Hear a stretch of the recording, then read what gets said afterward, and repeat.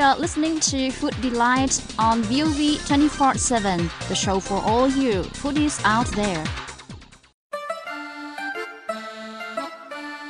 Welcome to another edition of VOV 24/7's Food Delight. We are Kim Chi and Ngọc Huyền. And we are so excited to be here every week with lots of cooking tips and a variety of recipes. I'm thinking of a country shaped like a boot. Guess which one? That's easy. Italy. I respect your knowledge of geography. Italy's cuisine is famous worldwide for its simplicity, distinctive flavor, and the quality of its ingredients. We don't have to go too far today to enjoy great Italian cuisine, because with us on the show today, we have Fabrizio Assetti, a guest chef at Angelina, the Italian restaurant in Sofitel Legend Metropole Hotel in Hanoi. Hi Fabrizio, welcome to our show. How long have you been in Hanoi? Hanoi has been here since 2 months, and I will be here for 1 more month. Fabrizio is going to introduce some Italian recipes. I'm guessing it may be some kind of pizza. You can't discuss Italian cuisine without mentioning pizza and pasta. Chef Assetti has created some new innovative pizzas and pasta, as well as other classic Italian dishes. Today we'll bring the pizza. It's a burrata cheese. Burrata? I'm curious about that. I've heard of margherita and Hawaiian pizza, but burrata is new to me. Why it's called burrata? Because butter in Italian is called burro. So burrata, burro, comes from burrata. It feels like a little bit buttery when you taste it raw, this cheese.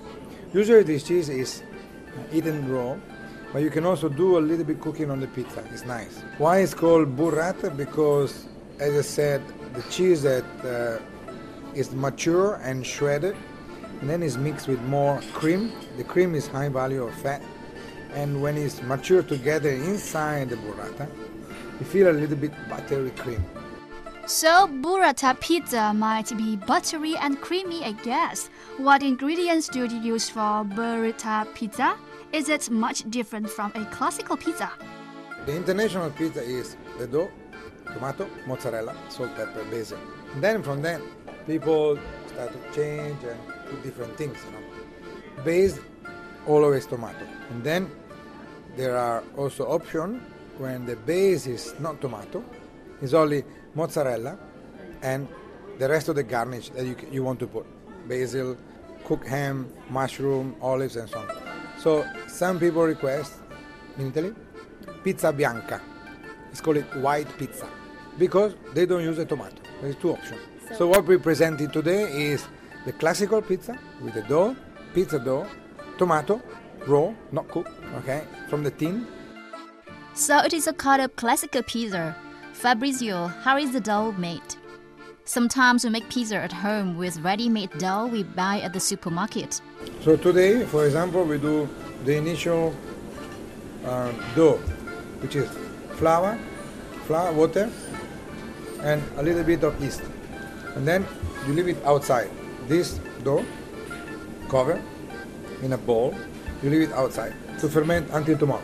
It will ferment, will make bubbles and so on. So we'll grow the enzyme, the bacteria for the enzyme. Then you leave it there. Then tomorrow, you do separate another mix with flour, oil, salt, water, and so on. And then when it reaches a nice consistency, the one of yesterday you put together. And then you remix again. And you add some other ingredients. Oil, water, flour, yeast. We need basic ingredients like flour, oil, water, and beer yeast, and it takes up to 3 days to ferment the dough. It is not as simple as I thought. What factors may affect the quality of pizza dough? The dough changes every day because it's sensitive to humidity, to temperature. Why the pizza dough everywhere is different? Because everywhere you go, there's a different water. Doing what we do now, we're able to ferment it for 3 days. So the pizza will be lighter to digest. I see. That's the dough. Now we're ready to make a pizza. The first step, cover the pizza surface with tomato sauce. I love tomato sauce. Should I use a lot of tomato sauce for my pizza? Yes, of course, because more wet things you put on the top, and more will impact the dough. Fabrizio, I see, has prepared a number of things for the topping of our burrata pizza. Burrata cheese wrapped in mozzarella cheese like a ball, capers, olives, some salad. Let's see what he does. We put burrata cheese or mozzarella, you can use. And then we put capers and olive. And we top it up on the top with some rocket salad, rucola salad, because I see a lot of Vietnamese come here and eat arugula salad.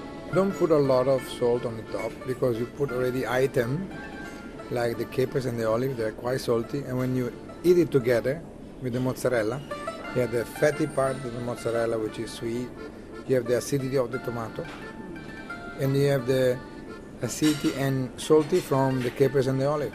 This will balance your taste. You put the basil and mozzarella on the top like you saw before. So when you put the mozzarella on the top, the basil will not burn like this one, but we also flavor the mozzarella. You sprinkle your capers, your olives, and then you cook it in the oven.